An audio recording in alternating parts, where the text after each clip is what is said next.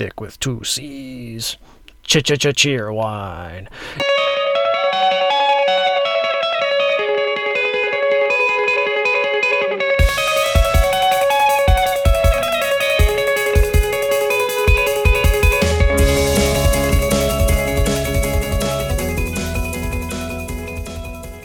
Hello and welcome to the Dice Like Ice podcast. This is episode 1. I'm your host, Tony, and with me is the only person I know who rolls dice worse than myself, Mr. Andrew Mitchell. How's it going? So, Andrew, what have you been working on this week? Finishing up my first set of Cruel Boys from the Dominion box set. I painted the rims on the last base, so the first half is completely finished. I based everything. I gave it kind of a swampy sort of texture to really go with the Swamp Boys vibe that the box was putting off. And then I have an entirely new half of that to do afterwards, because there's nothing quite like painting. 43 models and then going, I want to do that exact same thing all over again. I wouldn't know what that's like. No, I've never painted that many Skaven rats. Yeah, or Cadian infantrymen. Or Cadian infantrymen. Point taken. But now that I'm finished with that first set of Cruel Boys, I'm taking a slight detour just to kind of cleanse the palate a bit. I'm doing Zogrod Wartsnaga, is that his name?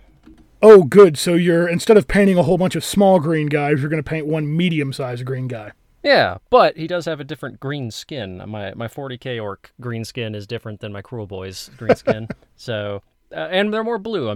They're all Death Skulls. So it's a very different look on the board. My Cruel Boys, I went with kind of a dull red because I did Doombull brown and then did like Mephiston red highlights on top of it. So it's red, but not like crazy bright, almost orangey red like a lot of the Red Suns and stuff like that for the orcs. So yeah, it's orcs, but it's a very different type of orc. I have my thing. I like my greenskins. I know what's what.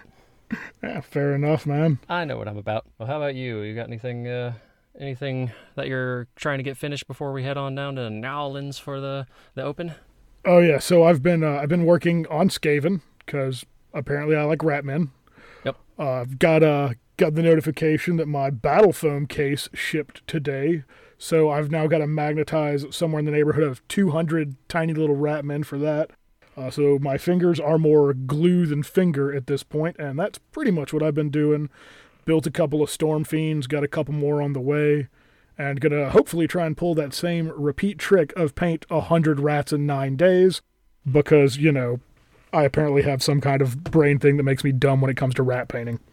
Well, thankfully contrast is this now, so I still have yet to use them. Actually, I keep meaning to give a few a try just to see what they're like, and I think in more recent news, I got into the Kill Team pre-order, so I do have my Octarius set coming in whenever those are released. It's still pre-order time right now. Good, more greenskins, and also French trench fighters from World War I. But I do think I might pick up a couple of contrasts just for the terrain to get that done really quickly, because it seems like a good way to knock out big stuff like that pretty quickly. It doesn't work super great on big flat panel surfaces. You really got to control it with the brush. Otherwise, you'll get that weird tea staining effect. Well, it is orc terrain, so if it doesn't quite work, I can always cover it with rust effects. There you go. Typhus corrosion and what is the rust one? Typhus corrosion? Yeah, I actually don't use that one anymore though. I did that with my Death Guard army when I was doing it, but to get more of like a proper kind of orangey browny rust, I go with I'll base I'll kind of stipple with like a old dry brush or something. I'll stipple Rhinox hide, and then on top of that I'll just do Rhiza rust, and that just kind of gets the exact perfect vibe for it. With because Typhus corrosion has a little too much grit in it, so it kind of I don't know. It's just it feels like an unrealistic level of rust, which realism on my plague god worshipping space marines from the year 40,000. Yeah, but the texture just got a little odd on it when you really slapped on the corrosion, I thought. So I don't know how much of the weathering you've actually seen on my tanks coming down off the treads and stuff. watered down Skag Brown, like 2-to-1. It's perfect. It's that nice kind of dirty, looks like wet rust is running. So pro tip on that one. That one's really good for crevices and stuff. I have done that a couple of times on vehicles. Yeah. I do need to go back and do that on some of my Death Skulls buggies though, because they're not. I did a good job, I felt, weathering with the. Like getting that bright metal around the edges, like they've been bashing into shit. Yeah. But I don't think I put quite enough rust effects on a lot of the panels. Oh, excuse me, got a burp going there. Fair enough. That is a beautiful army too, by the way. Those thank you. Vehicles you got, gorgeous. That was a fun game too. We'll have to do another one. We'll have to do another one once we're done preparing for Age of Sigmar stuff. Yeah. Speaking of games, is the ones you got in against me the only ones you've played? Well, before we get to that, this podcast is sponsored by Grip and Rip. This is a Left Hand Brewing Company White Russian Nitro Stout. White stout with coffee and vanilla added. So Left Hand Brewing, throw us a sponsorship. I am once again going with the Terrapin Up High IPA, the Citra Hopped Indian Pale Ale from the local beer company out here.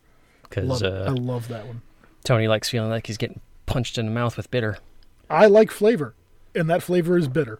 Yeah, I like flavor, and that flavor is coffee and vanilla. Apparently tonight, it's actually, it's it's their Big Lebowski knockoff, rather homage can. It's got bowling pins and the White Russian drink and stuff on it. So it's nice. On top of being one of my favorite movies, it's a really really good beer. Oh, sounds good, man. I'll have to try one of those sometime. For sure. But anyway, games played. So for the first time this week, Tony and I tried out Tabletop Simulator, which a lot of people have been using to run Warhammer games during peak pandemic lockdown, which our particular state, we only had like 2 weeks of lockdown, and then we said, fuck it, just whatever, go wild. But we kind of discovered it's a good way to get in practice games without having to super commit to a list, go to the game shop, get your stuff packed up, get your stuff put back away after the game. It eliminates a lot of the time to try out what might be kind of a goofy list that's not necessarily going to work, but you just want to give it a go to see how it might do.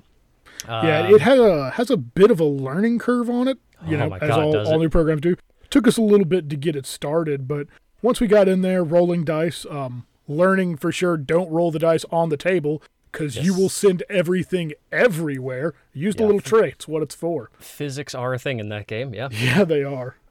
But it's good. It's a really cool way to check it out and play it. I ran a 1,000-point battle, I believe. We did a small one, yeah. Yeah, I did a janky Skyer Warlock Giselle, Warlock Bombardier, Acolyte, and Stormfiend list that was just made of bullet. Yeah, you were not living up to the podcast name. Your dice were very hot that day. It's because they weren't real dice, Andrew. That's the trick. We're really good, but only digitally. Yeah. Unless they're your armor saves. Yeah, for sure. And against that list, I took a pretty standard Gloomspite Gits list. I did a 40-man brick of Grots, 20-man brick of Shudas, had a Loon Boss, had a Fungoid Cave Shaman, and then in the 40-man brick of Stabas, I had 10 Lunatics, which God. They did a lot of damage, but I rolled, keeping with the name, I rolled pretty badly for their amount of attacks, so I wasn't able to shred through stuff like I should, and... well, to put it mildly, I got Daka right the fuck off the table. You eliminated that brick of 40 grots in one turn of shooting, so that was fun. Each of the 2 Stormfiends had 3d6 shots, so I was rolling 66, and I think I rolled like 31 on 66 or something stupid. Oh, you had a significant amount of 5s and 6s on that roll. Yeah, it was all damage to rend 1 into a thing of squishy goblins. They did not last. And then half of them came back and died the next round. They would have done a lot better if we didn't have the 3rd edition rules of you can only get a up to +1 modifier, because I had a bunch of stuff which in 2nd edition would have gotten them up to a 3-up armor save when it comes to missile attacks specifically, but it was only at a 5-up because I still like it though, because it still counteracts the rend. Yeah, no, and I appreciate it not being 100% bullshit. There's definitely some builds that were pretty stupid with those rules in second edition, so I completely see why. Stonehorns, perhaps? I have a personal vendetta against ogre armies, as everybody will hear, because design-wise, I hate how they look, and rule-wise, I hate how they play, so... He's just bitter we went to a tournament, and in 3 games, he played twice against the same ogre list. And guess which game I actually had fun playing? Spoiler, it was the one that wasn't against ogres. Yeah. We also got in another game on a tabletop in person at our local shop. Yep. This one was, once again, Skaven versus Gitz. Yep. I ran my Ninja Rats, which I'm quite fond of. If you listen long enough, or if we last long enough. Yeah, exactly. Ninja Rats. Go, Ninja. Go, Ninja. Go. Fantastic. Fun list. Ninja stars everywhere. Terrible, terrible list. But it really does some fun stuff. Yeah, don't take that one to the tournament. Yeah, no, God, no. No. It's, it was Vermin Lord Deceiver, Vermin Lord Warpseer, Null Holes, and then every other slot was Night Runners. I believe it came up to like 110, something like that. You had a couple of units of gutter runners in there as well? Oh, I had one gutter runner, yeah. Yeah, because I had 9, I think it was 9 Night Runner 10-man blocks, and then 1 gutter runner 10-man block. Yeah, that sounds right. And it was against your Trogs. Yes, I took a Trog herd, my original Age of Sigmar love trolls. Took Trog boss as my general, took 1 Dankhold Troggoth with him, took 2 units of 6 Rockgut Trogs. I hate saying Trog. It's just troll. Troll sounds so much better. 2 6-man units of Rockguts and 1 6-man unit of Fellwater Trolls. And for the first time, I got to try out a mercenary Mega Gargant, because I do have a full-blown Mega Gargant army, but I've never actually brought them as mercenaries until that game. I brought, what's his name? Big Drog Fort Kika. Yeah, Halitosis, man. Yeah, the Gatebreaker, whose special thing is that he can, at the end of a combat, just spew bad breath onto them, and if you roll you roll a die for every model in a unit, and if you roll a 6, it's just a mortal wound. He stinks that bad. And that motherfucker did work this game. Yeah, he did. I would say he was your MVP, but your MVP was my Vermin Lord's dice rolling. Yes, definitely. I stood up to the name in that one. I could not hit anything. He barely, this is a ninja rat god, barely killed a Grot spellcaster. Oh yeah, and a Fungoid Cave Shaman. I did take him. Yeah, I guess I did well against the first big troll. I went in there and just suplexed him into the ground. You did knock down the Dankhold. He was holding an objective pretty well. You came in, he was just kind of like, hey buddy, what's going on? Hang on a minute, and you just shanked him in the kidneys. He did get 1 hit off, and that 1 hit did do 5 damage to him, because Dankholds are a runaway train of pain. They're just really expensive, and very good chance of not hitting. I think they only get like 3 attacks or something, so... But, and then you got to my Trog boss, and boy, oh boy, did that Glowy Howzit artifact really help. Oh, man. You have nightmares. We've discovered over the course of a few games that I tend to roll either hot or cold. I'm very polar. I don't really get many 3s and 4s. It's usually 1 or 6. And I rolled a lot of 5s and 6s for that Glowy Howzit. Yeah, you did. I think it was something like 13 or 14 wounds it negated before. For those of you who don't know, it gives your troll general a 4-up feel no pain, which I actually forgot about. I thought it was a 5-up feel no pain, so realistically it actually did even better. But it gives you a 4-up feel no pain, but every time you roll for it, if you roll a 1, he will then eat the artifact, and you no longer have it for the rest of the game because trolls are stupid. Not only did he not eat it for 3 in-game rounds, it's negated something like 14 wounds. And at least. Yeah, and just kept him in the game for so long, and you just kept trying to kill him to get the Slay the Warlord battle tactic, and just couldn't quite pull it off. And then I was able to charge in my Fellwater Trogs after that, and the combined powers of them were able to nuke your Deceiver? Is that what it's called? Deceiver, yeah, that was the Deceiver. Nuke the Deceiver. The Warpseer was the one whiffing at the other trolls. Mm-hmm. And then my Rockgut Trogs were able to hold down the... you just said it, and I already forgot the name. Warp Seer. Warp Seer. My Rocket Trogs were able to tie down your Warp Seer and got him down to like 3 or 4 wounds. And then they got mobbed by about 30 or 40 rats and drugged down, and 2 assassins. Yeah, that was pretty good. And then Big Drug Fort Kicker came in after mulching through about 60 rats on his own, and just in about 2 hits, just completely smashed the Warp Seer away. So it was but it was a really even game the whole time. It was. I think it ended 17-16, and it was very close. It was the last turn and a half that really determined it. Yeah, because neither of us managed to get Slay the Warlord. No, it was a really fun swingy match. There were definitely rounds where I was like, oh well, this is it, I'm gonna lose, and then it flip, and I go, oh well, okay, maybe I'll be able to pull this one back, and in the end, I just barely eked out that victory. You would have done it a lot quicker if you could have actually killed squads of rats at once instead of killing 9 of the 10 every time. I would roll super well with my rock guts, and I would kill 9 out of 10 every time, but I was never able to finish a unit. I never once was able to just completely wipe a unit in one round, except with my Mega Gargant, because he just pours out so much damage. That's why I would stick 2 units against the Mega Gargant, where there was still 1 or 2 guys left. Didn't matter in the end. I should have fed them a lot slower to you, but what can you do? Yeah, no, I think realistically, Gloomspite, just from what I was reading online and my experiences, Gloomspites are in kind of a weird, not quite having a new codex area of 3rd edition so far, so it really feels like having a Mega Gargant Mercenary is kind of a good way for them to lean on a new, more powerful unit so that they can actually have the time to work some of their cooler Gloomspite-ier shit that they can do.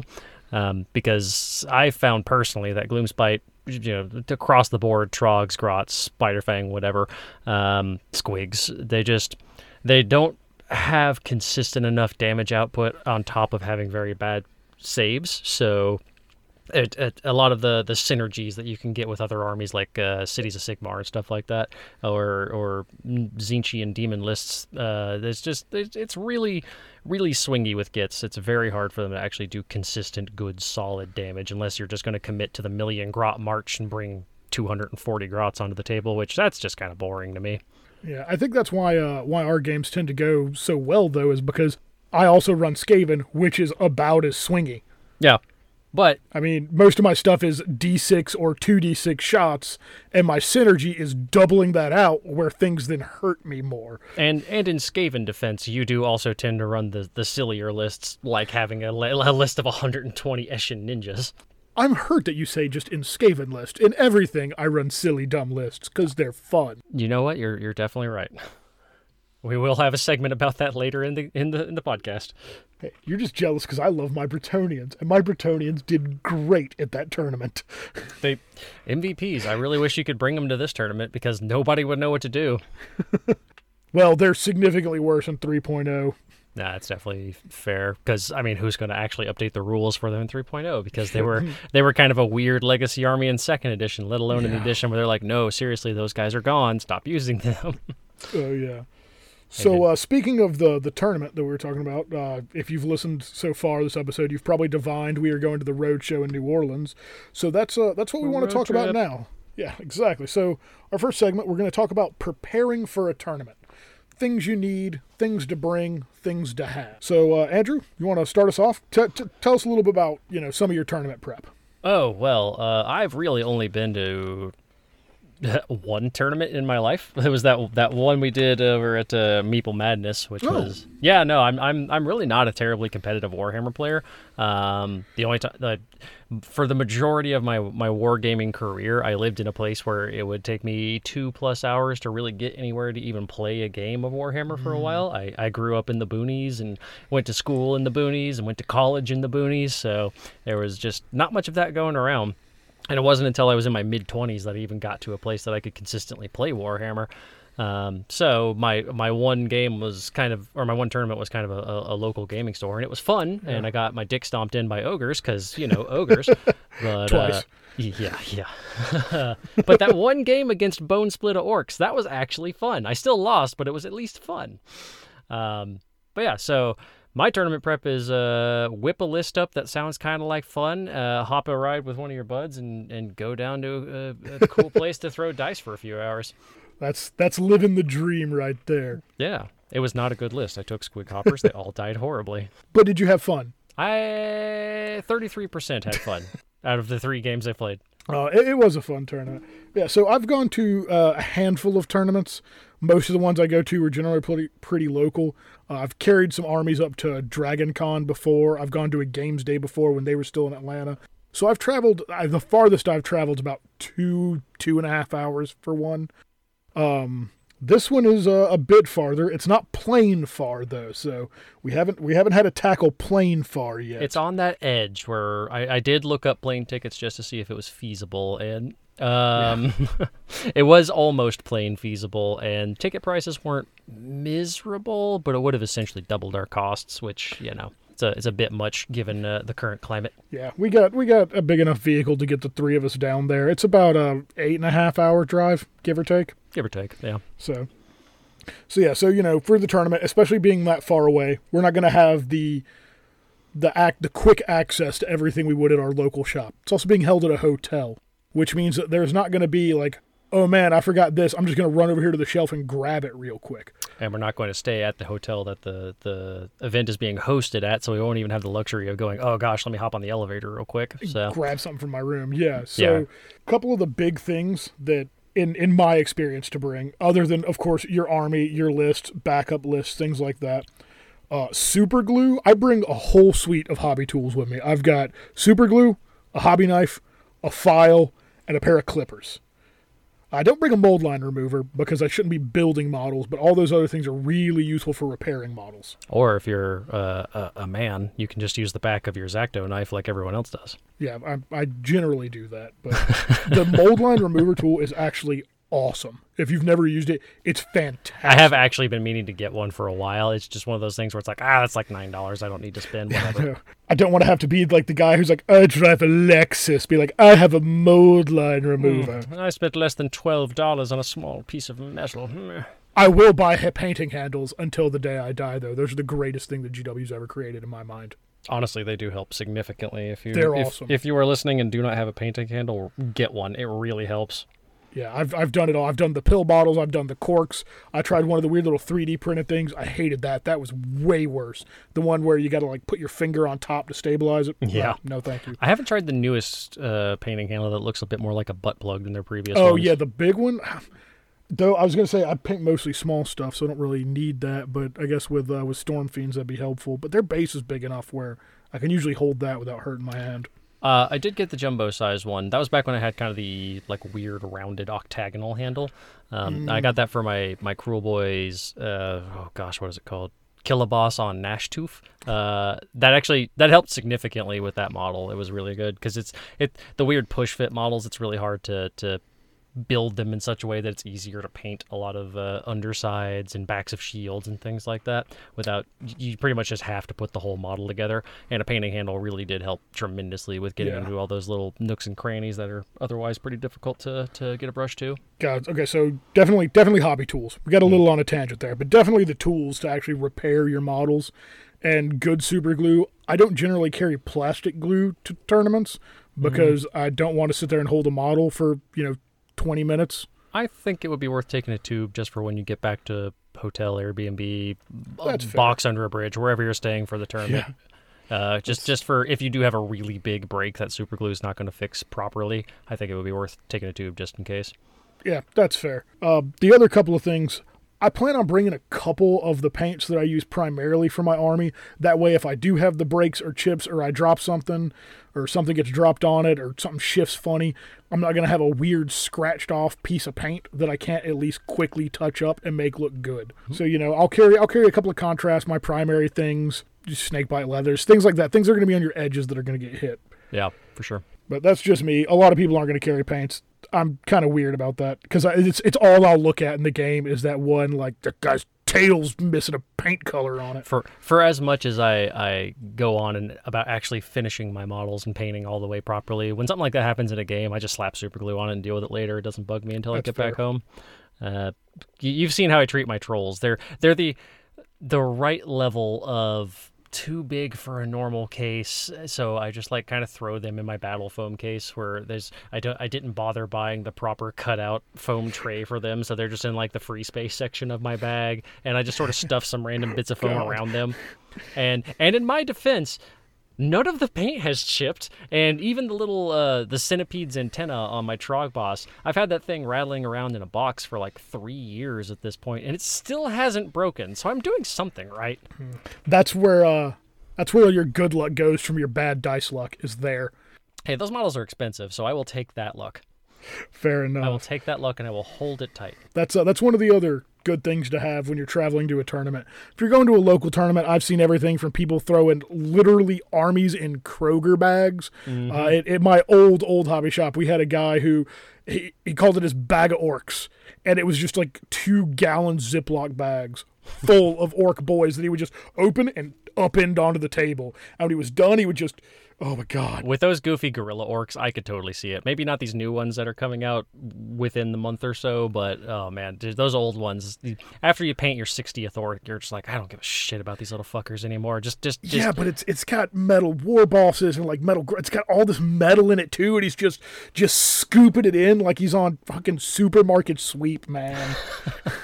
You always go for the turkeys. That's the biggest. Always go for the turkeys. Yeah, deli meat and turkey. That's where it's at. If any of our listeners are ever on supermarket sweep, that thing that hasn't been on the air for about 20 years. That's not true. Game Show Network did it about 6 or 7 years ago. Did they? Now there's also Guy Fieri's little supermarket show where they go and they collect a whole bunch of ingredients. They come back and they cook some. It's actually kind of entertaining. That doesn't sound horrible. And as goofy as Guy Fieri is in his TV persona, I hear he's a really good guy. So if I ever rip on Guy Fieri, know that it is from a place of lighthearted fun. Not that I dislike the guy. Apparently, he's really big into donating to charity and stuff. So he's good in my book. Supposed to be a super cool guy. I would love to meet him. I don't think he ever did anything with Smash Mouth, but he always strikes me as the embodiment of Smash Mouth. It's because he looks like the lead singer. I know. Somebody once told me he's going to make me a burger that has like 6,000 calories, and then I'll die. I'm okay with that. If I'm going to go, that's the way I want it to be. The death burger? Or flipping a supercar. Either one of those two things. How about eating a death burger while flipping a supercar?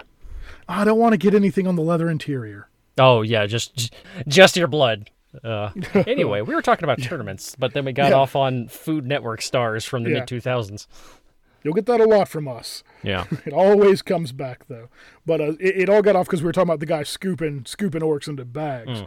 That's another really key thing. When you're traveling a good either case or storage system, next to me, Andrew's seen it. I have shelves of all kinds of different storage systems. I've got a nice battle foam. It's not a Magna. Is it a Magna Rack? Magna Rack might be the Table War. No, Table War is Tower. So it's the Magna Rack. So that's pretty much what my hobby progress has been recently, is putting magnets on the bottom of 200 some odd rats for this thing. That's the cases I prefer. I've got an A case that I got a couple of years ago that my Bretonnians live in. And if you played Warhammer Fantasy, not Age of Sigmar, back in the day, you've seen the Bretonnia models. They're horses. Half the riders are metal. They're held on by a tiny peg. You can't glue them on because they don't fit properly. So it's all on that peg, flexing back and forth. And that A case, I mean, that thing's literally been tossed in the back of a car with 60 metal knights in it and holds them great. So I'm now upgrading with the Magna Rack XL 1520 from Battle Foam because they had a sale on. And I was like, YOLO, I guess, and bought one. So we'll see how that does for my Skaven. You saved like 25% on it or something like that? Yeah, I think I saved on my whole order. I saved like $160 or something. I mean, you spent like $360, but I spent like $400 and something. But anyway, yeah, that's how I feel anytime I buy computer parts. Where I'm like, this is fine. I can afford this. I can't afford this. But I'm gonna get my usage out of it. I'm definitely gonna get mileage, slight pun intended there, out of it as well. I mean, even just making that trip to New Orleans and back, I would love going to more tournaments. I don't necessarily enjoy the competitiveness so much. I do enjoy the atmosphere of it, though. No, as I said last game, I'm happy to lose every game for the rest of my life as long as it's fun and against a good person who understands that games are meant to be fun. Exactly. And that's one of the things, here's my hot take for the day. I think Sigmar is a better game than 40K. I love 40K. I love the fluff. I love the armies. I love the setting. It's what got me into this hobby. Sigmar and Age of Sigmar, Warhammer Fantasy never super did it for me. Like, I've always liked Skaven because I grew up on Ninja Turtles, and when you told me I could have an army of Master Splinter, it's like 5-year-old me went absolutely apeshit, so I now have an army of Master Splinters. And Bretonnians, because, I mean, what kid didn't love Arthurian Knights of the Round Table? Yep. But the rules are more streamlined. Even before 3.0, the rules were more streamlined. I don't have to memorize, 30 pages of stratagems and carry 8 books around with me. Yeah, I same boat as Tony. I love 40k to death. The universe is great. I love the vast majority of the factions, other than Eldar, Tau, a few others. But let's not get into that quite yet. But just the current rule set. I felt like maybe a year after 8th edition came out, it was in kind of the perfect place where everybody had their codex. There weren't tons of supplement books yet. So you just had your basic couple of ways you could build your armies, and that was it. And everybody was just like, all right, this is the Dark Eldar way you build, this is the Blood Angels way you build, and it was a really good place. And then they started releasing more and more campaign books, which narratively I like if you're going to play like a big, I don't know, over the weekend thing with all your buds at the local game shop, but just more and more rules bloat happened. And by the end of 8th edition, you had 12 books you had to take with you. And then 9th edition happened, and I was like, oh, thank God, we're going to have a reset. But then they immediately started putting out more of those campaign books. So we have the exact same problem here, 8 months into 9th edition? No, give or take. A little over a year, maybe? I'm not exactly sure when it came out. No, I think it's about a year.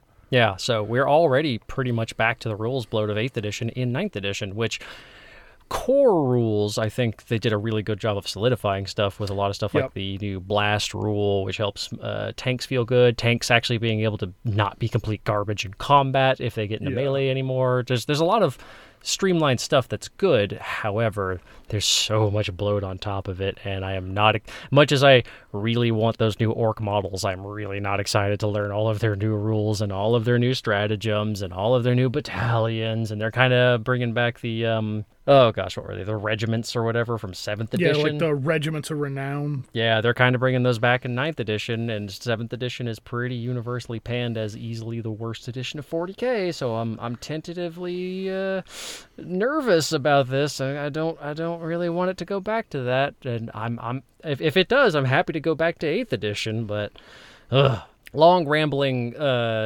thing aside, Age of Sigmar significantly more streamlined, especially with this 3rd edition codex. There's rule book rather. There's it feels like initially there's more rules to learn, but once you actually know them off the cuff, it feels, I don't know if elegant's quite the right word, but it's streamlined. It's much more streamlined. Well. Yeah. So there you go. Age of Sigmar, good rule set. Overall, like 8 out of 10, give or take.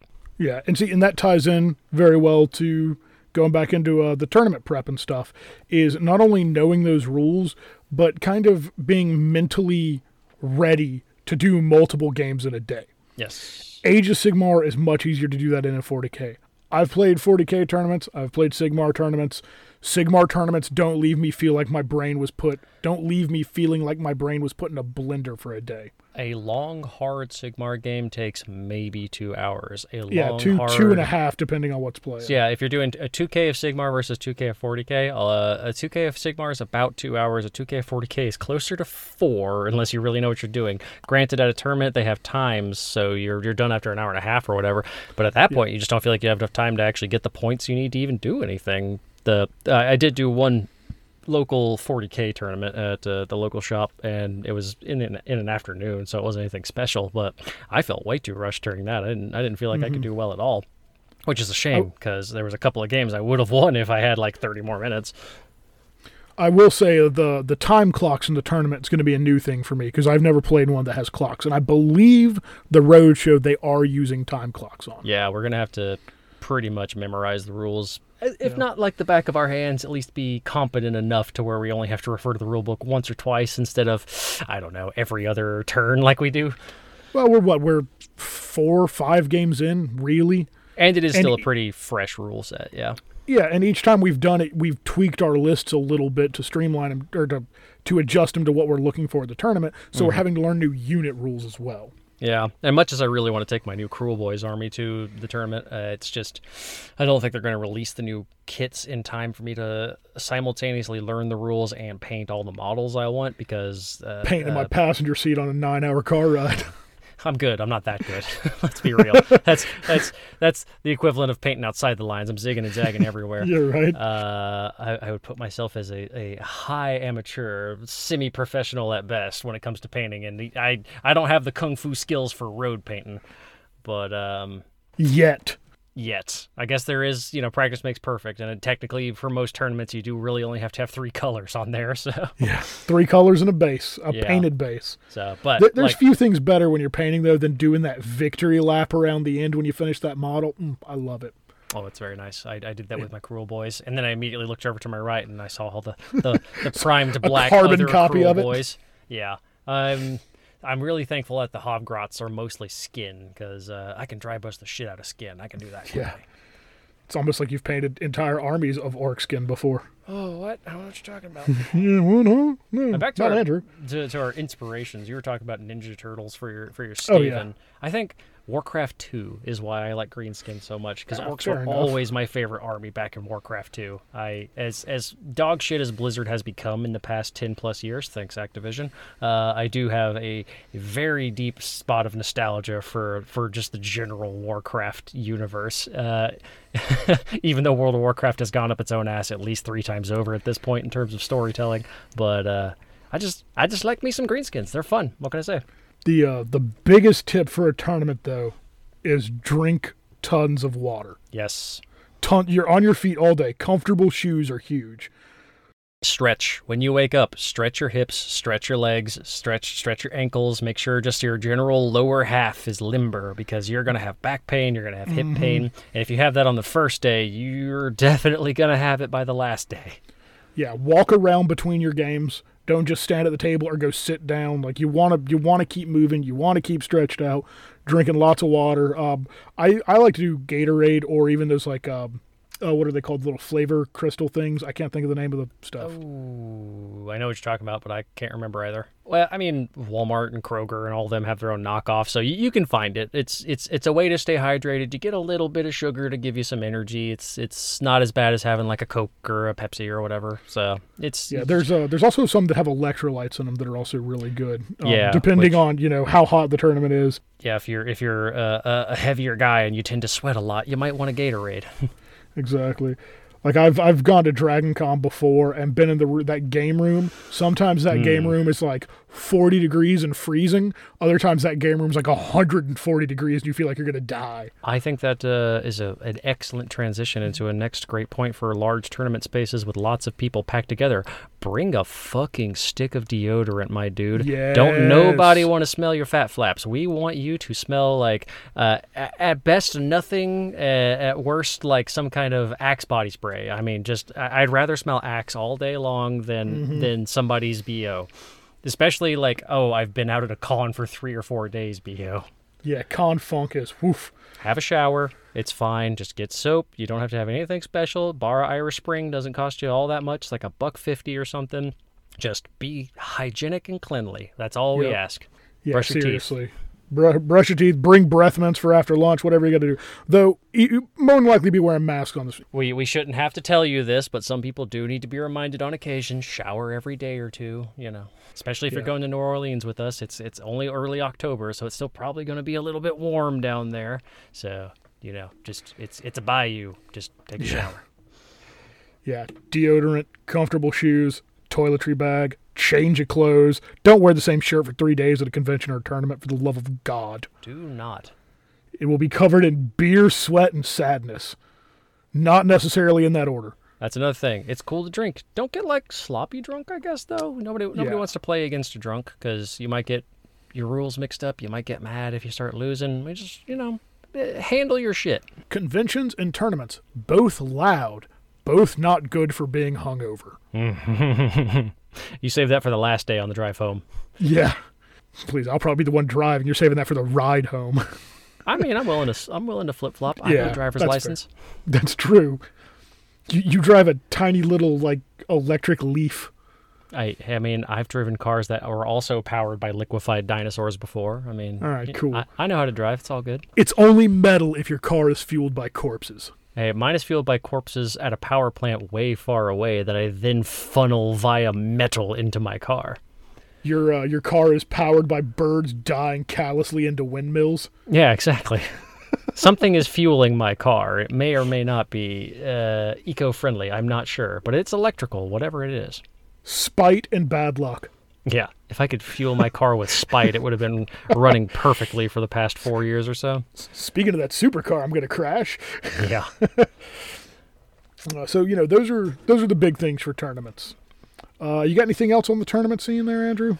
Oh, backup dice and tape measurers. Yes. Have all your tools. Don't bum off people unless you absolutely have to, because, again, we're still in a pandemic. You don't want to have to share germs any extra than you need to. There's a very solid chance they're going to have to show proof of vaccination for this tournament. There's a very solid chance we're going to enforce at least some light social distancing, so sharing of tools and dice might not even be allowed at the tournament. So just have your own stuff. Yeah, one of the things I was taught from a very young age from my dad, like, if you ever meet me in person, you'll realize that I carry all kinds of stuff with me. I am the team dad because I've always got, like, a go bag full of useful stuff. I was always taught, if you have to have it, carry two. Tony might not know this. I am actually an Eagle Scout, and one of the Scouts' main mottos was "Be prepared." Be prepared. I too am an Eagle Scout, Andrew. Fuck yeah! I did not know that. Yeah, look at that. Eagle Scout over microphone high five. Caw. All right. Just have your dice, have your measuring tools, have a clipboard, have your list printed and available for your opponent to see if they request it, because that is one of the new rules, at least in Age of Sigmar, is like, be willing to show your lists just so we know you're not cheating. Be courteous. This all boils down to the golden rule of adulthood, which is do not be a dick. Yeah. One of the other little things I always carry to all my games is I have a tiny little toolbox, tackle box thing, like one of those little Plano cases of chits. Yep. That I use to remind me of everything, because I will forget stuff. So if you play a game against me, you'll see I've got like +1 this, -2 that just everywhere on my side of the table. And that's not only to help me remember, but it also, I like transparency in a game. I don't like gotchas.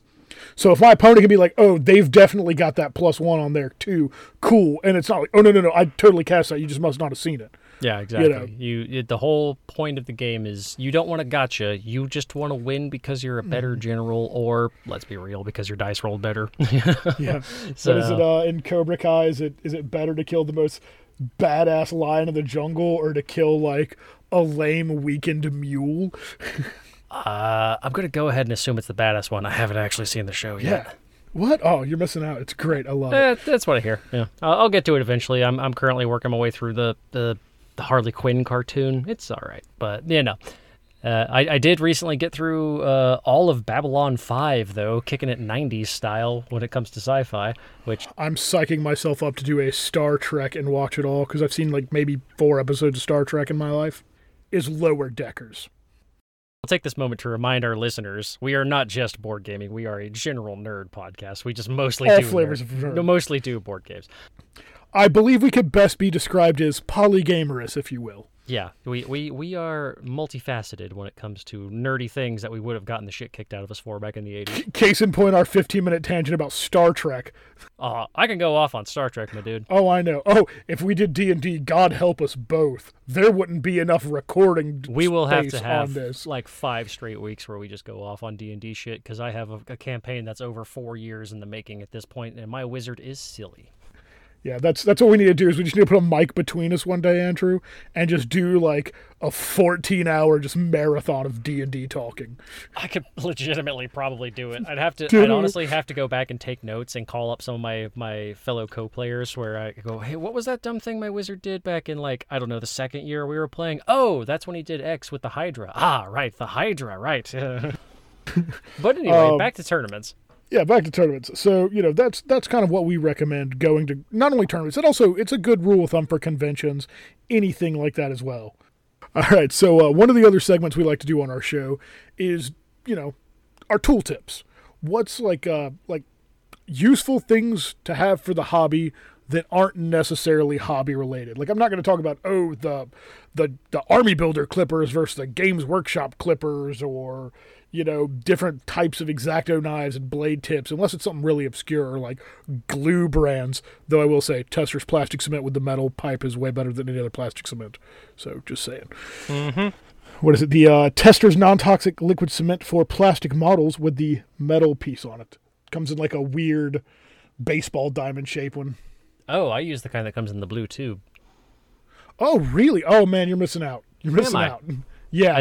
That's literally the kind I've used ever since I got into Warhammer. It's like the one hobby thing I picked that was right from the beginning, and I've used it ever since then. So I say we weren't going to talk about glue. We're going to talk about glue a little bit in this one, guys. Yeah, I mean, it's freeform. It's just whatever feels useful for the hobby. Yeah. So it's the Testor's liquid cement that I like to use. The shape of it is kind of like baseball diamond, and if you've seen a baseball diamond, you'll know what I mean. It's not like a triangle. It actually goes out and then kind of angles back a little bit. It's a diamond with the top corner shaved off. Exactly. Pretty much. But it's got like a fine applicator tip on it as well. The one I have right now is the plastic tip because I didn't realize it when I bought it. There is one that comes with a metal tip. And what's great about that is whenever your glue gets clogged, because, plastic cement, it hardens on itself. Even with the lid on it, just taking it on and off, it's going to get clogged from little bits in it.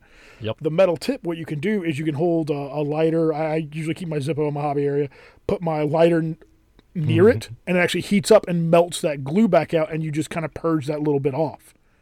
And then you don't have to worry about clog.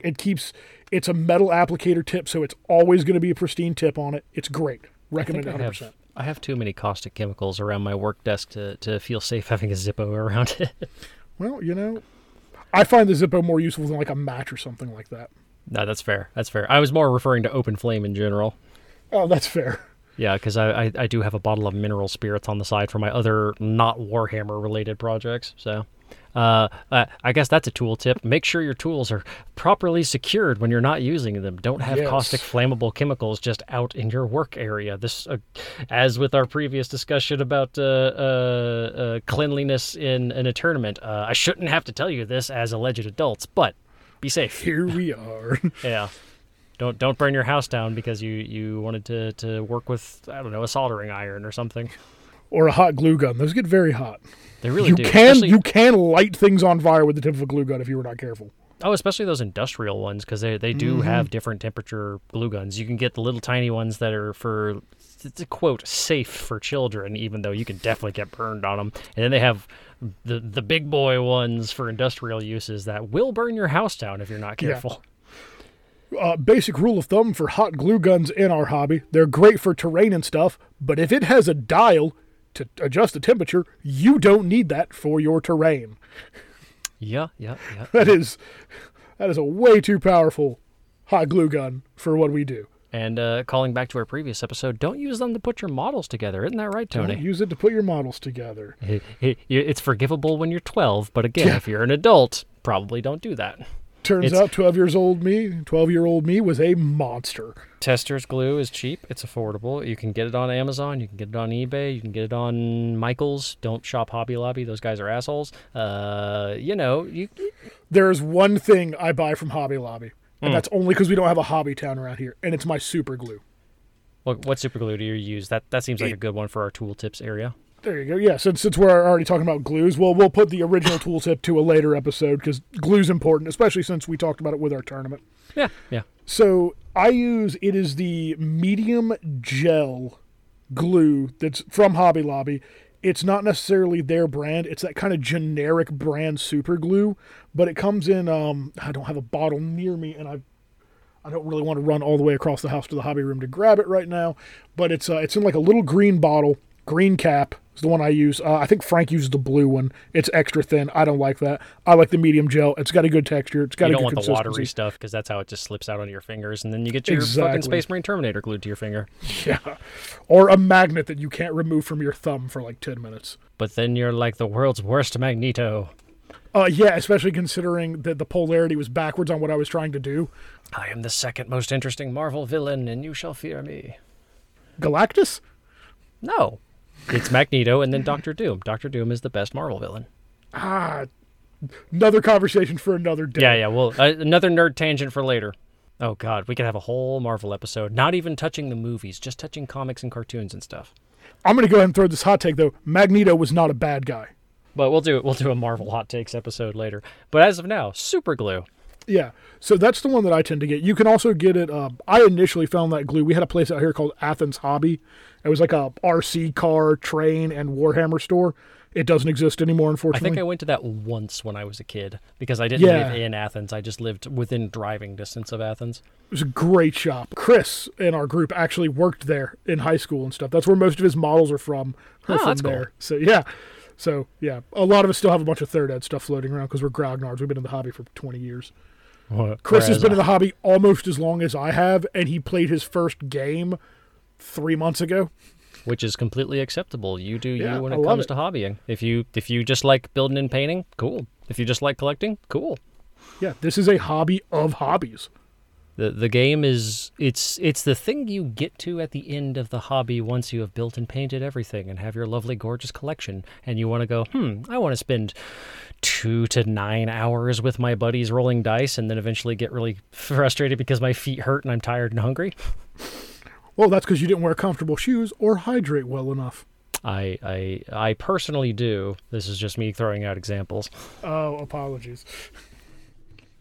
But yeah, so that's super glue that I use. You can also get it at Hobbytown USA has it. You always find it. It's always on the same weird metal slidey rack, and it's never with the Warhammer stuff. It's almost always with the RC stuff. Yeah, I think it's probably because it's meant to be like a specific like plastic glue for like the body frames of RC cars. I'm not exactly sure because you want to have that super thin applicator to like get between the bits and bobs. Me personally, I generally just use the Gorilla Glue medium gel. It comes with a little blue top. Yeah, it's a great one too. That's a great one. It's not instant dry, so you have a little bit of wiggle room before your model gets glued to wherever it is. I mainly use it for gluing models to terrain because I do a lot of texture paints. I do corkboard, sand adjacent stuff like the army painter like gravel, which I think is actually just painted cork. I believe so. It definitely has that texture to it. Yeah, because it's not like proper sand, which I don't like using actual sand in my bases. It feels weird. It doesn't look like it should to me. But anyway, so I just use the blue Gorilla Glue. It works pretty well for most things. I would still use plastic cement for the vast majority of my actual model assembly, but there are certain things that super glue just does that model glue doesn't, and vice versa. Yeah, I tend to lean more towards the super glue on most things. If it's a big join that might be weak, like my tanks, I use a lot of plastic glue on. But most infantry models and things, I just use super glue. Anything that's likely to take a little tumble, I would rather use super glue on, because then I know at least the point that's most likely to break is going to be the point where the model is already meant to be separated instead of something that I don't want to break. Right. I want the glue to fail before the plastic does. Exactly, because if the plastic fails, then you either have to go back with the plastic cement and essentially like kind of sculpt it as it's melting, or go back and fix it with Milliput or green stuff or whatever you use. Hobby tip for super glue versus plastic cement: if you do use nothing but super glue, if your model is built in a way that you don't like, or you know you assembled something incorrectly, if you did just super glue, you can put it in the freezer and it'll break apart. Yep. So, which you can't do with plastic cement, because plastic cement is not a glue, it's a cement, so it melts the plastic together to make a proper bond. It becomes one piece instead of two. And you can break it, it just takes a lot of force, and you might break way more than you want to. Yeah, if you're using plastic cement and you need to get it apart, get one of these small hobby saws, like a jeweler saw. Yeah. Don't do it with a hobby knife, you will gut your hand. Yeah, I say as I look at this giant scar on my thumb. Yep, ditto. Yeah, I was looking at mine. I got a nice little triangle up there. Yeah, everybody, you tell people to be as safe as possible, but you will eventually accrue a boatload of scars on your thumbs and fingertips and sometimes pinkies. There's an orc boy that had about a gallon of my blood on him before I finished painting him because I had to saw off one of his hands because he didn't have the right tool. I wanted him to have an extra choppa, not an extra shoota, and that just didn't work for me. I don't even know how I cut myself, but I put my thumb to the bone with that one. Yeah. So, yeah, another tool hobby, not glue related. Cut away from yourself. Don't cut towards yourself. It definitely feels like you can get more purchase with your hobby blade if you're cutting towards yourself. That's fine. Don't do that. Just have less purchase and don't cut yourself. Mm-hmm. Yeah, if you can, keep it flat on a cutting mat with the blade pointing down. It's the best way to do it. And make gentle sawing motions. Don't just push down.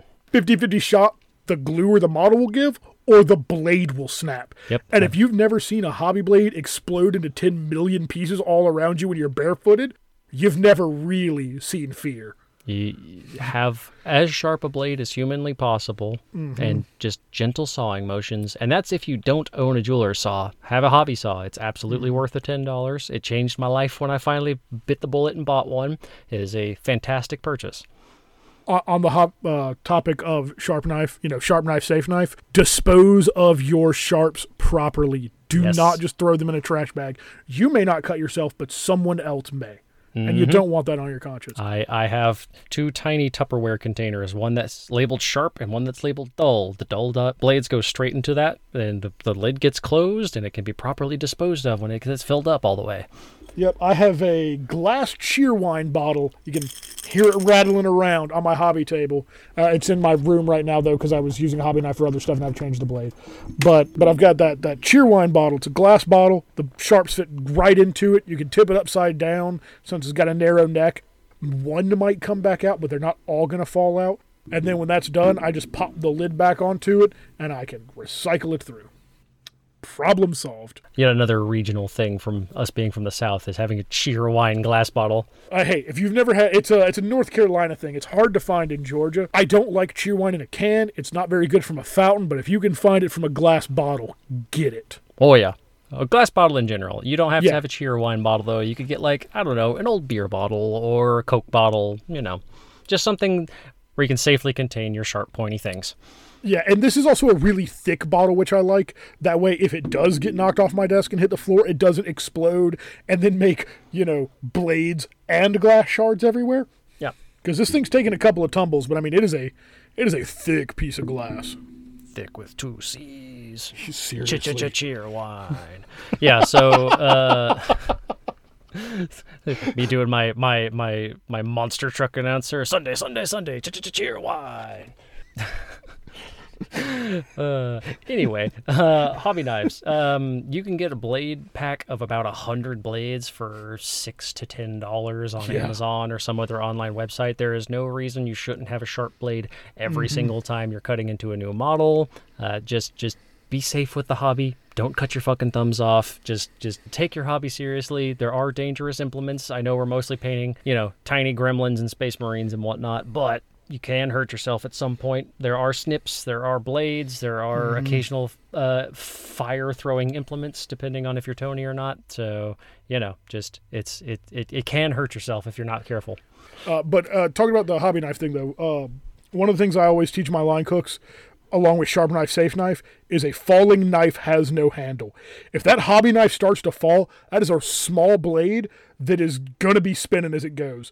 You will grab that blade, and it will hurt a lot. Back to hurting yourself stories. I have a good one where, when you drop your phone and you immediately think, oh, I'm going to just reflexively kick at this to kind of sort of catch it with my foot. You hacky-sacked a knife, didn't you? Yeah, I hacky-sacked a Zacto knife. The knife did not hacky-sack. It just went straight into my goddamn foot. And hey, that means it didn't hit the ground, which means it's still in play. Yeah, exactly. So it was stuck in my foot. It didn't go very far. I did have shoes on at the time, so the boot mostly took the impact, but it was still just kind of oh, let me hit that. Oh, I'm moving my foot, and the knife is no longer going towards the ground. It is going with my shoe. And then I pull it out, and blood. Cool. So whenever the tool tip of the day for that is, if you drop a knife, move away from it. Do a jump reaction. Move away from the blade, because it's really easy easy to hurt yourself, and we're incredibly fragile creatures, and it just takes one nick in the wrong place, and you will just start dying because we're strange meat puppets full of water. So just pointy things are dangerous. Don't touch them. Yeah, whenever I know I'm going to be using a knife for a while, I very rarely hobby barefooted. I hobby barefoot all the time, unfortunately. Well, I've stepped on enough very pointy bits in my time and things like that. Dude, I had a Chaos Space Marine army for a long time. I have too. I haven't learned my lesson on that front. But like generally, when I'm at home, unless I'm in bed, I'm still in my boots because I'm weird. It's a very warm state we live in, so generally my shoes are off unless it's finally winter, and then I like to get cozy with my house shoes. That's the only time I'm wearing shoes around the house typically. All right, so back to we talked our tool tips. So I've got a dumb list. Occasionally, maybe not every episode, but at least occasionally, we're going to throw dumb lists. I am a narrative player. I like to build lists that work in my head canon. For those of you who don't know what head canon is, it's how you perceive the story in your brain hole. Big for fan fiction type stuff, but also for Warhammer. Exactly. So a lot of the stuff that I do, like, I'll have a squad be like, oh man, this would be great with this and this. I'm like, but it'd be weird to carry this because this is a mounted squad. They would more than likely have, they wouldn't be carrying a las cannon in the back of their tank. They would probably have something smaller, like a heavy flamer or a missile launcher, something that's more easy to maneuver. So that's what that squad's going to have, even if it totally hamstrings me. If it doesn't make sense, I don't enjoy it. Now, onto my dumb list that doesn't make sense and I do enjoy. This is, we're going to keep them playable, legal lists. So if somebody is crazy, they can give it a try. I want to give this a try. I'm going to have to buy stuff for it. One of those lists that's probably going to be either complete dog shit and get wiped off the table in one round, or be just the weird meta buster that nobody expected. Everybody laughed at me when I took an entirely tank list in an 8-week league. Everyone's like, oh, you're going to lose every game. I got third place in that league out of, I think, 27 people? Something like that, yeah. Who's laughing now? Me and everyone else, because there were so many tanks. Yeah, it was 13 tanks and a plane. People didn't know how to deal with that. It was great. So, this is, keeping with form, it's my first true love of armies is Imperial Guard. So I'm going to be building a guard list on this one. Andrew, what are the 2 worst parts of the guard? Ballistic skill, lack of They only hit on wounds. 4-ups, yep. Yeah, bad ballistic skill, wounds aren't great, low armor save, bad morale. They have a lot of negatives. Okay. There's a couple of bad parts. Which one are you going for? I'm going to stick with 2 of them that you said on that list. All right, I'll say bad ballistic skill and bad armor save. Yeah, bad ballistic skill and bad armor. So, how do we counteract bad ballistic skill? Flamethrowers. Lots of flamethrowers. Why bother aiming? Yeah, why bother aiming? Just, it's an equal opportunity sort of weapon. So here we go. This is the list. It's a battalion detachment, so you're getting your full CP on it. We're doing 2K, yeah? We're doing 2K. Okay. We're doing 2K. I'm not doing regimental doctrines in here, though I guess... Actually, if I did the regimental doctrines in here, it would be the build your own regiment, because why wouldn't you? Right. There's one that allows you to re-roll D6s on vehicles for random weapons. You're going to notice that's a bit of a theme the in here. Hellhounds or whatever they're called. Yeah. Just a couple. Yeah, just a couple. Just a couple. All right. And then probably also the one that allows you to heal vehicles. You'll find out in a moment. So, your HQ choices is going to be a company commander. I'm going to give him a bolt gun and a chainsword, because he's just there for an HQ choice. Yeah, you're not getting him into the fight. Yeah, no. If he is in a fight, you've gone wrong. Yep. Or if you play this list, you've gone wrong. I'm not sure which it is yet. The next one, your next HQ choice, is a company commander. We do have a third HQ choice on this. It is a company commander. Okay. They're not there to issue orders. They're literally just there to give us our 3 elite squads. No, makes sense. Which are all 3 command squads. Each of the command squads are 4 people in the command squad. They do have a better ballistic skill of 3 up. Oh, Space Marine ballistic skill. So we're going to give them 3 flamers and a heavy flamer. For when the orcs or whoever inevitably gets close enough to get back to your first point of, if they're in combat, you've already fucked up. So Andrew, I want you to keep tally on this, okay? So that right now, on our elite, that puts us at 3 heavy flamers. Right. And then and 9 flamers. Yeah, okay. I'm just going to call them all flamers, and then we'll go from there. So we're up to 12 flamers. Right. Well, the heavy flamers, though, remember, are a little better. Not a lot better, but they're a little better. All right. So we're up to 12 flamers. So 12 flamers. Now, We've got 4 infantry slots in here. Okay. All 4 of them, cookie cutter the same. They're going to be just a normal infantry squad, sergeant, guardsman with a special weapon. Guess what that special weapon is, Andrew? Oh, las cannon. You're right, it's a flamethrower. Yeah. So there's 4 more of them right there. So what does that bring us to total now? Oh, that brings us up to 16. 16. All right, so we're at 16 flamethrowers at this point. And we've still got a long way to go. Right. Now, right. how are we going to counteract how squishy all of those infantry are? Catch them on fire, so that way when someone takes a swing at them, they in turn catch on fire. I like where your head's at. So I'm going to kind of go that direction and put them in chimeras. With a heavy flamer on the turret. And they're squishy enough that they will be on fire soon. Exactly. So we're going to have a heavy flamer, turret, and a heavy flamer on the hull. So those only coming at 88 points for 2 heavy flamers. And it's got the las gun array. There's going to be 5 of those. One of them's going to hold all 3 of your company commanders in it. Okay. So why not? 2 heavy flamers on that. That puts us up to 26 flamethrowers? Yes, that's 26 flame weapons right now. Okay. Now, what about those command squads? What are they going to ride in? They're not going to ride in chimeras. No, they're going to be in the fun thing. They're going to be in a Valkyrie. Because a Valkyrie can put all that fire exactly where you need it and do something called a drop insertion, where you can drop them out over anywhere on the line where it moved, and they don't have to be 9 inches away from an enemy. So you can pinpoint drop, 16 flame weapons exactly where you need them and torch that soft target. That would be pretty bad for certain characters, yeah. That would be bad for a lot of things. Yeah, like Gazgul could withstand that, but otherwise... Yeah, this is not a list meant to fight Gazgul. This will not do anything against Gazgul. You do lots of Psychers and other stuff for Gazgul, yeah. Now, that still leaves us, that's just over 1,000 points right there. So for the last 1,000 points, we're going to take Hellhounds. 9 of them to be specific. Jesus. So each fast attack slot is going to be 3 Hellhounds, all with a heavy flamer, all with an Inferno cannon.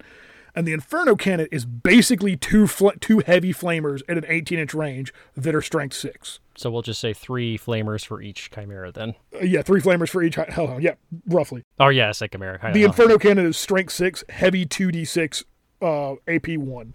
1 damage, auto hit. Let's see, that's 9 for each squad. So that's 27 on top of our 26 that we've already gotten. Let me math real quick. Hum. It would be a casual 53 flame weapons in a 2,000-point list. Yep. And it also puts your average toughness with everything in things at toughness 7 with a 3-up save. Yeah, that's and movement 12. Eat that, White Scars. Yeah, go to hell, genetically trained super mutants that are thousands of years old. Yeah, so that's my dumb list. I was trying to think of a name for it, and I got 2 that I'm torn between, all right? All right. This one strikes the old chord with me, and it's Trogdor, because you're burninating the countryside. And every time you move the Hellhounds and Chimeras forward, you just shout, Trogdor! The other thing is a bit of a pun. And it's, I'm going to call it Highway to Hellhound. Okay. Because your Chimeras are just baby Hellhounds at that point. Yeah. So basically you're running 14 Hellhounds. It's take your Hellhound to work day. Yeah. Right. And the Hellhounds will get by your rule of 3 by having 9 of them, because you can take 3 of them as a squadron. So you're only taking 3 entries of Hellhound. If I'm not mistaken, that's how that works. Because you can do it with Leman Russes, and Hellhounds can come in squadrons of 1 to 3. I can take 9 Leman Russes and it'd be legal. And the Warhammer app allowed me to build this and didn't say it was illegal. I checked it on that, Battlescribe, and went through the FAQs. And everything I can find is this is a legal, playable, stupid list. I would say if the official app says it's cool, then it's probably cool. And if not, then they need to... Yeah, so that's going to be my stupid list. What are your thoughts on that, Andrew? Do I need to tweak it at all? Well, I don't know a ton about Imperial Guard, but... right off the bat, the only thing I could think of would be just really hope that you're not playing Space Marines with the Eradicators or whatever they're called, the guys with the heavy bolt guns, because it's like, here comes a tank made out of tissue paper. But, all right, that thing's dead. It strikes me as a list that, depending on the first round shooting rolls, it will definitely... really be swingy. You'll either die in the first round or 2, or you'll just completely annihilate people and they won't expect it at all. Yeah, it's a deceptively fast list. Like, it's a very fast mobile list. But the other thing about it, since guards still have the old codex, because I love apparently to play old out-of-date codices, is the fact that they have the old school smoke launchers. Oh. Which means they can just blanket -1 to hit instead of shooting. And when your range is 12 inches, that's pretty good. And with the new small table sizes, that could be a pretty scary list. I did forget about the small table sizes. Yeah, it's not a lot smaller, but your effective range on each of those tanks is 24 inches. Yeah. Now, I know Space Marines are going to have an effective 30-inch range, give or take. For bolt. And most people are going to be playing Space Marines. So Exactly. So, I mean, if they get the first turn, you tuck back a little bit, they're going to have to move forward if they want to do anything. Again, it'll depend on what your opponent brings, but I think it's possible that list could be shockingly pretty decent. If nothing else, it'll be hilarious. Yes, no, you will have a funny time no matter what you do, and it's the sort of thing that makes me wish that we still had template weapons on occasion. Yeah, I toyed with the idea of being like, maybe I should try and get a ticket to the 40K side of New Orleans and carry this, just so, because I like a little bit of friendly discourse with my opponent. Be like, hey, here's my list. Here's kind of the things it's capable of. Because, like I said, I don't want to go into it with gotchas. So bring it up. Be like, it's mostly tanks. So, if you got anti-tank weapons, you'll be good to go there. It's got 56 flame weapons in it. It's mostly tanks. Just hear me like, wait, do what now? Like, oh, no, it's cool. It's 56 flame weapons. It's fine. It's fine.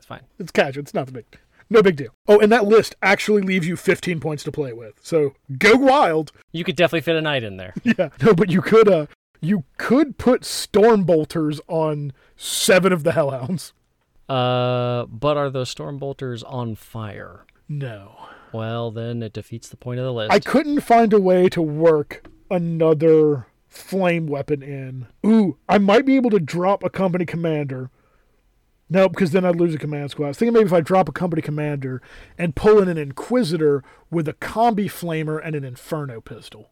Ah, two for one fire. Hand flamer? Whatever it's called now. I think they're hand flamers. They had the Inferno pistol because it looked like a musket, but it was a flamer. Yeah, well, no, that's gonna be the hand flamer because the Inferno pistol is the pistol melta. Right. Yeah, because Blood Angels use that too. Yeah. Yep, and Seraphim. Okay. Yeah, Seraphim. Yeah. Okay, cool. It's almost like they only have like 3 words for describing fire and how to fire things, and meltas are kind of a weird in between place where it's like it's a laser sort of. Is it a las cannon? No. It's a shorter range laser. It's a weaponized mining tool. Yeah. Which I love. I do love the fluff of 40K. I really do. Oh, it's so silly. The Land Raider, ridiculous. Which was meant for agriculture. Yep. Lands Raider. It's so ridiculous. It's just such a satire of itself, too, which makes it even better. Well, that's what happens when you start off with lore back in the 80s with a bunch of sci-fi nerds who didn't really give a shit about taking things seriously, and then you just sort of continue that line for the next almost 35 years, somewhere around there. You mean to tell me that a bunch of coked-up sci-fi nerds wrote crazy stories about stuff? And made fun of Margaret Thatcher all the time, yeah. A lot of people. They made fun of a lot of people. A lot of people who probably didn't deserve it now. Probably didn't deserve it, yeah. But Margaret Thatcher was one of those people. Yeah, so that's the list. I think Andrew's going to be coming up with one in one of our future episodes. That'll be fun. Spoiler, it's probably going to be Gloomspite Gets related. I figured. Yeah. Go with what you know. You probably know what direction of Gits I'm going to lean, but it might surprise you. If you were a child in the 90s and you have one of those hippity hops, I feel like it's going to be a very hippity hop centric list. Not like a hip, a hop, a hippie to the hop or whatever that is. More like the hip hop things with the moon shoes and you got your sock'em boppers in that vein of hippity hops. Moon shoes were such bullshit. They just panned the camera up to make it look like they were really jumping, but you really only got like 3 inches of jump on those. Oh, but sock'em boppers are where it's at. It's like, hey, put inflatable boxing gloves on kids and let them just duke it out. I have a few friends who absolutely got concussions from those. Oh, yeah. I'm surprised me and my friends didn't die as kids. That was right at that edge where they're like, safety in child toys. We should maybe consider that. But that was like 5 years after we were kids. Yeah. One of the fun pastimes in Georgia is drinking. Pretty much all there is in rural areas out here, unfortunately. I will say, there's a lot of that across our country. That's true. That is the pastime for a significant percentage of our country. But if you've never gone to a family bonfire when you were a kid with a bunch of drunk rednecks, I don't know if you can truly say you've lived. if you've never been standing next to a hula hoop on the ground and heard someone go, hey, watch this, and a lawn dart comes streaking out of the stratosphere towards you. Oh, fucking lawn darts. Yeah, that's a childhood memory I'll never forget. Yeah, there's a reason Watch This became a joke for, I don't know, a multitude of Southern-related stand-up comedians. Yeah, lots of things that probably should have killed me in a few parallel timelines that I somehow survived in my childhood, thankfully. Yeah, whenever you hear watch this, not watch this, watch this. That's when your pucker factor gets turned up to about 11. Oh, the pucker factor. Yeah. If you don't know what the pucker factor is, ask your parents. Yeah, I'm sure they'll love that question. Yeah. All right, so that's about all we've got for our show, I believe. We'd like to leave the show with a little piece of advice for everybody. Andrew, why don't you give us your favorite piece of hobby-related advice?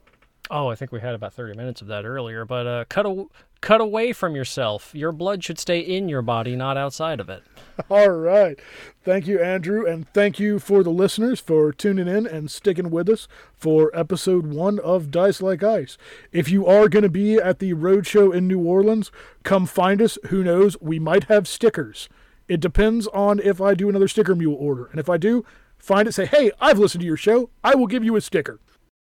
Thank you once again for listening. You can always contact us at dicelikeIcepodcast@gmail.com or find us on our Facebook or Instagram, also under Dice Like Ice Podcast. We would also like to give a big shout out to Scarlet Saturn for use of their music in our show.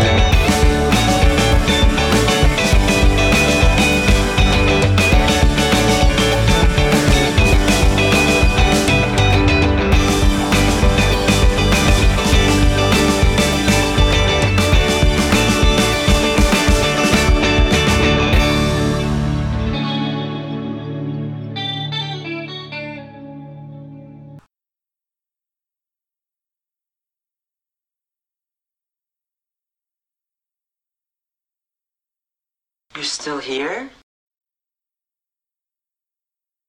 It's over. Go home. Go.